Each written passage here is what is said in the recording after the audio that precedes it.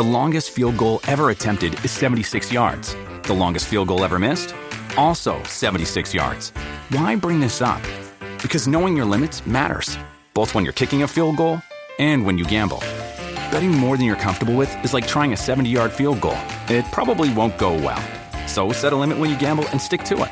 Want more helpful tips like this? Go to keepitfunohio.com for games, quizzes, and lots of ways to keep your gambling from getting out of hand. Hey guys, it is Ryan. I'm not sure if you know this about me, but I'm a bit of a fun fanatic when I can. I like to work, but I like fun too. It's a thing. And now the truth is out there. I can tell you about my favorite place to have fun. Chumba Casino. They have hundreds of social casino style games to choose from with new games released each week. You can play for free anytime, anywhere. And each day brings a new chance to collect daily bonuses. So join me in the fun. Sign up now at ChumbaCasino.com. No purchase necessary. VGW Group. Void where prohibited by law. See terms and conditions. 18+. This content may not be suitable for all audiences. Listener discretion advised. It was my turn now. I had to know what was down there. I pulled out my phone, turned on the flashlight, and started descending the stairs. From Disturbed Media, join your host, Chad, for true tales of horror, bizarre happenings, and unexplainable events. This is Disturbed.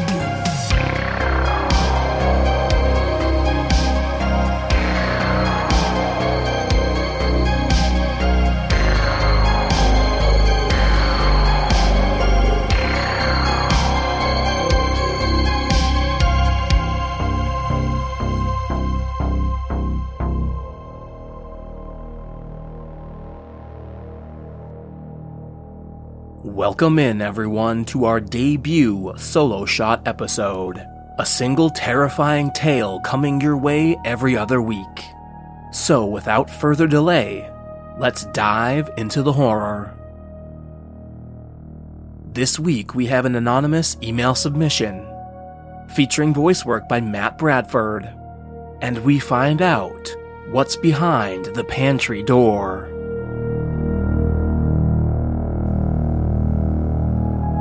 Canoeing for a week straight is very tiring, as anyone might guess. So on my week-long canoe trip in the Canadian boundary waters with my cousin Sam, family friend Steven, my sister-in-law's brother Archie, and all our dads came to an end, we were ready to get some rest in actual beds. My dad had been raving about the cheap mansion he had booked on Airbnb for the entire trip, as if our goal wasn't to survive Canada, but to make it to the Airbnb.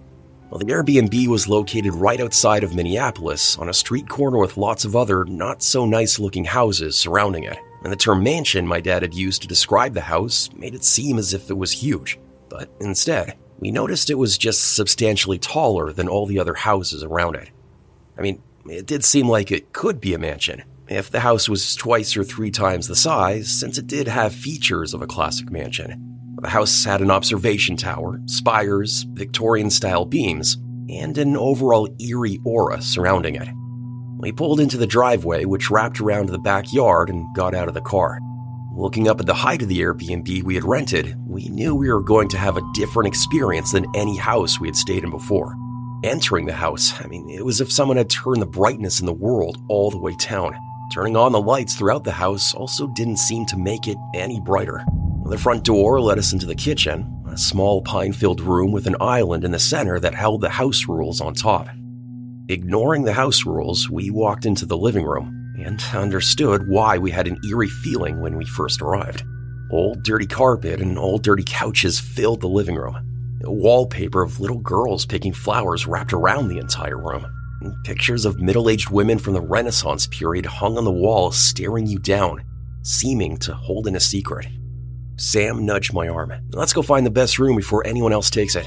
We rushed into the kitchen where a linear staircase about 2 feet wide stretched up 3 stories. With each story of the house, we climbed in the stairwell. We would run down the extremely narrow hallway that branched off the stairs, searching for the perfect bedroom for the night. Eventually, we found what we thought would be perfect. It was the biggest room we had found so far. So big it could fit 2 beds, which it did. We set our bags down next to a bed and laid down, taking in the glorious feeling of a mattress. Sam's head shot up. "Did you hear that?" he inquired. The closet door started flapping like someone kept throwing the doors open. Sam and I jumped back. Then the door slammed open and 2 people jumped out, tackling Sam and I. I looked up and my dad had pinned me down. I looked to my left. My Uncle Chad had pinned down Sam. "Did we get you?" my dad asked. "No," Sam and I answered together. "All right, get out. We already claimed this room," Chad said. Sam and I couldn't argue with Chad. He was more stubborn than a locked door you're trying to open. We grabbed our bags and sluggishly exited the bedroom and continued our search. We headed up the stairs again until we reached the attic, which seemed to surprise us. The attic was huge and completely clean.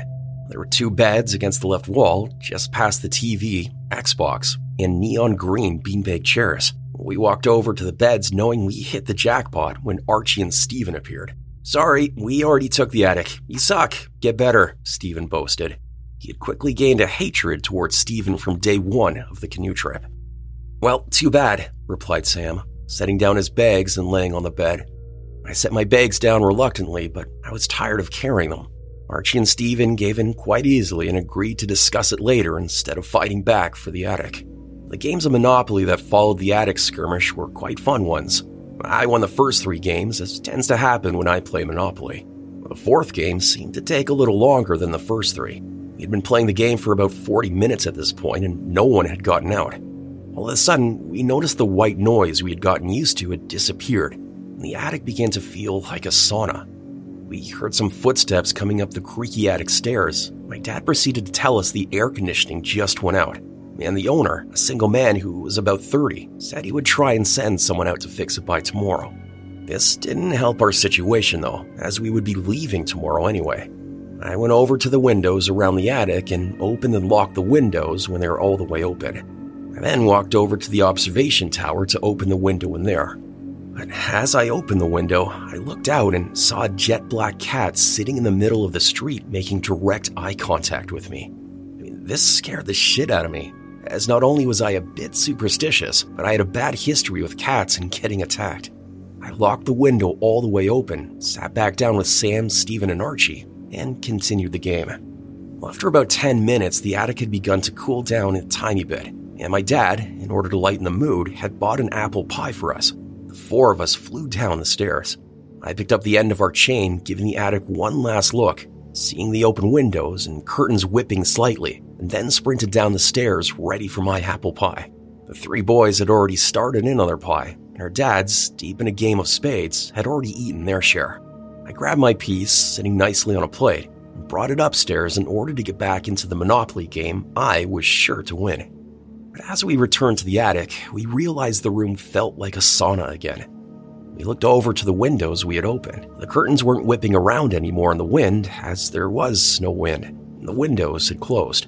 The 4 of us walked over to different windows to investigate. The windows hadn't just unlocked themselves and closed, but relocked themselves closed, as if we'd never opened them at all. Confused, Sam and I started looking around on the other side of the attic for something that could explain why the windows were closed. All we found was a bathroom which Sam promptly used. The door to the bathroom didn't close all the way. In fact, the door only closed barely half of how far it could open. I turned my back to the door, as it's disgusting not to, and waited for Sam to be done. Once he was done, it was my turn. I walked into the bathroom, which had a very different look than the rest of the house. Instead of the Victorian style the rest of the house had, the attic bathroom felt like a very New York-style house. It had exposed brick and concrete, modern black lighting fixtures, and a sleek counter and sink with fake gray tile. I didn't like the idea of having the door open while I used the can, so I kicked the door. It popped a lot further closed than where it was and pushed the bubble in the floor that was keeping it stuck further back. I did my business and washed my hands. But as I was about to walk out, I noticed a closet in the wall next to the sink. My curiosity piqued and I swung open the door with ease. Boxes, big and small, filled the closet, and all were open, holding the same thing. Bones. Each box was filled with bones. Some had skeletons that were put together, human skeletons or bat skeletons. I called over the guys and they squeezed into the bathroom as the door was now stuck in its place. They looked over the skeletons, some real, some fake, and everyone seemed to develop goosebumps. We didn't use the bathroom again. We went back to our game of Monopoly, which I quickly won once again. We got bored after a while and decided to leave the attic, which was still quite hot, and explore the rest of the house. We went down the stairs into the kitchen and started rifling through the cabinets. We checked out the mugs and their matching plates, the wide variety of silverware, and many different knives that stuck out of the knife holder. Sam came to the pantry door and tried to open it, but it didn't budge. "Who puts a lock on their pantry door?" laughed Sam as he unlocked the door, turning the brass lock to the right and unlocking the pantry's secrets. The rest of us began making jokes in reference to having a brass lock on a pantry, coming up with tiny sketches on the spot. Then Sam opened the pantry door, ready to learn what the man who owned the Airbnb intended to eat. Sam swung open the door. "Oh, wait," said Sam. A confused look washed over his face, followed by him slowly looking back at us with a big smile. We rushed over to look at the pantry and see why John reacted the way he did. I looked into the pantry, only to see it wasn't a pantry. A narrow staircase stood in front of us, leading into a dark, unknown basement. The stairs had a sharp left turn, preventing us from learning the stories the basement held. A cool chill washed over us, clearly coming from down the stairs. Something felt very unsettling about the basement. Our goosebumps quickly came back. Sam started to descend, leading with a flashlight on his phone. "Wait, guys, think," interrupted Steven. "This guy has a lock on his basement door. I mean, why would you have a lock on the outside of a basement door unless you're trying to keep something from getting out?" Our goosebumps doubled in size after that comment. We didn't know what we were going to see down these stairs, but we all had a feeling it wouldn't be good.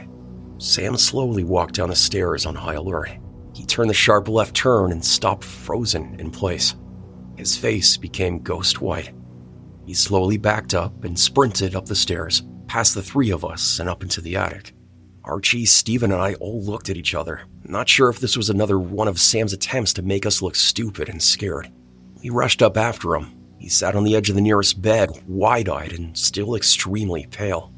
"Hey, yo, what happened?" asked Steven, with a light-handed back slap on the shoulder. "Don't go downstairs," replied Sam, still wide-eyed. "Bro, what'd you see?" I asked out of my own curiosity. "I can't stop you from going down there, but I don't feel safe in this house anymore." Archie seemed to take that as a challenge as he turned on the flashlight on his phone and ran down the stairs. Steven and I followed, leaving Sam behind to contemplate what he'd just seen.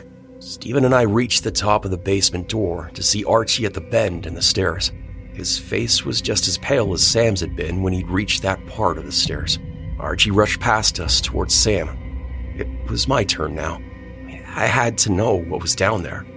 I pulled out my phone, turned on the flashlight, and started descending the stairs.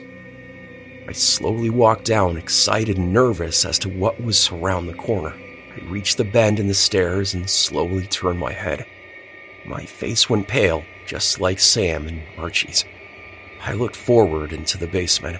It was a decently sized room, but completely empty except for a pillar of drywall in the center with a sink attached to it. There were two rusty chains that were bolted to the pillar that looked like they were used in sequence with the sink. But what made my face go pale was the blood. Blood everywhere. Blood streaked down the pillar, down into the sink, across both chains, down onto the floor, stretching across the room. Dried blood. Who knows how long it had been there. The pieces seemed to fit together so perfectly. The lock on the outside of the door, the chains around the sink, and the blood. Someone was down here, and they were not treated well. I ran upstairs into the attic, followed by Steven after he too went into the basement. We all sat on the edge of the bed in disbelief, except Steven, who was pacing with his hands on his head. So Steven attempted to think of something to say. "Let's tell our dads," responded Sam, followed by a quick nod from Steven. Our dads were at a circular table outside the kitchen playing poker and having a great time. "So we were just down in the basement and, I don't know, you should just look," Steven stammered out. My dad quickly cut him off. "No, just close the door. You're not supposed to go down there. It's in the house rules." "Huh?" I shot out. "They're on the kitchen counter," my dad pointed. We walked over to the kitchen counter to see a laminated piece of paper that said house rules. Standard things like leaving shoes at the front door, or the Wi-Fi password, or please clean dishes after using them. But At the bottom of the rules, in big bold letters twice the size of the rest of the rules, it said, "Under no circumstances is anyone allowed in the basement." John walked back over to the table and told them everything he'd seen there. They erupted in laughter. "No, he's not kidding," I yelled back over their laughter. "Nah, the owner said we can't go in the basement, so we're not going in the basement. Go play Monopoly or whatever," was Chad's response. Defeated, we marched back upstairs. We sat on the edge of the bed again, practically sitting on each other's lap out of fear of what had most likely happened in this house. And maybe it could happen again, but to us. We talked for about 2 hours until it was midnight and our parents had gone to bed. And all of a sudden, the lights shut off in the attic, and the only light was the moon. A variety of different panicked whispers spewed out of our mouths. Archie flipped the light switch, but nothing happened. He came back and sat on the bed again. Tensions began to fade after a while. "Well, I gotta piss," exclaimed Sam with a bounce off the bed. He rushed over to the bathroom. Steven, Archie, and I filled the hole where Sam was sitting by scooting closer together. We heard the toilet flush and the sink run. "Hey, guys, guess what?" we heard Sam call. The light sprung on as Sam walked out of the bathroom. I found the electrical box." Sam had a big smile on his face as he knocked on the metal box in his proud state. "Someone turned off the switch to the lights or something," said Sam, as he began to realize what that must mean. We all looked at the closet in the bathroom, as we knew no one had come up in the attic with us. I slowly walked over to the closet and looked in. Nothing was different. Still just boxes of bones. No one was there, but how did the lights get switched off? We drifted back to the bed, this time getting into the twin bed that really shouldn't have fit all four of us. And we were all very tired. We all faced towards the attic stairs and the bathroom to keep lookout and safety for our lives. After about 2 hours of lying in bed together, Sam had the genius idea to have us all watch the trailer for the horror movie Lights Out. Then he told us he was going to bed. Archie, Steven, and I were all very much on edge after watching the trailer. Sam shot up in bed and looked at all three of us. "All right, guys, after tonight, we never speak what happened here, okay?" We then realized we were 4 male teenagers unintentionally spooning in a twin bed, and agreed to Sam's request. John and Steven eventually fell asleep, and Archie had his eyes closed, attempting to fall asleep. I was wide awake, as I had difficulty falling asleep with the lights on. But thankfully, also not so thankfully, that didn't last, as the last thing I remember before falling asleep was the lights flickering off, followed by a thump from the stairs. The next morning, we woke up, packed our stuff, and got on the road. We were more than excited to escape the horrors of that awful house. As we were leaving the house, the black cat watched us pull out before crawling through a hole in the house as we drove off. About a week later, I got curious as to what my dad had seen on the Airbnb website in regards to the house we stayed at. I searched through my email for the invitation my dad had sent me to show off the house, but when I clicked on it, it said page not found. Only a week later, after we went into that house, it had been taken down. And it was then that I remembered.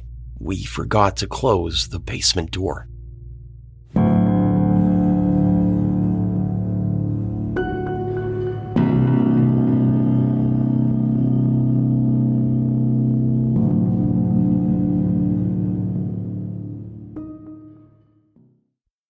Hello, it is Ryan, and I was on a flight the other day playing one of my favorite social spin slot games on ChumbaCasino.com. I looked over at the person sitting next to me, and you know what they were doing? They were also playing Chumba Casino. Coincidence? I think not. Everybody's loving having fun with it. Chumba Casino is home to hundreds of casino-style games that you can play for free anytime, anywhere, even at 30,000 feet. So sign up now at ChumbaCasino.com to claim your free welcome bonus. That's ChumbaCasino.com and live the Chumba life. No purchase necessary. VGW. Void where prohibited by law. See terms and conditions. 18+.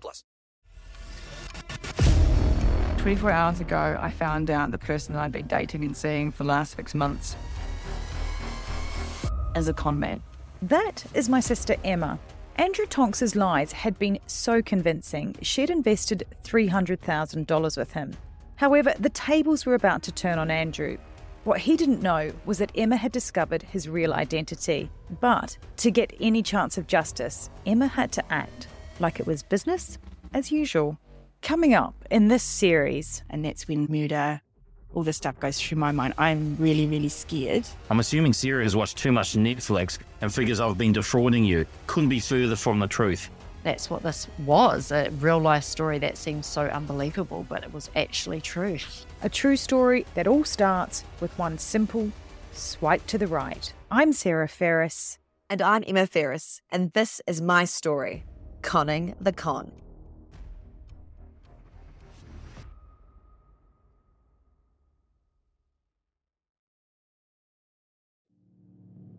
Follow our social channels on Facebook and Instagram at Disturbed Podcast and on Twitter at Disturbed_pod. Don't forget you can send in your own true terrifying tale. Head over to disturbedpodcast.com/submit. If you'd like to support the show and gain access to bonus episodes, ad-free content, and early releases, visit patreon.com/disturbedpodcast. We'll be shouting out our newest Patreon members in next week's episode. Music by Carl Casey at Whitebat Audio and Co.ag. Thanks for listening. We'll be back next week with a brand new full-length episode. And don't forget to stay safe out there, y'all.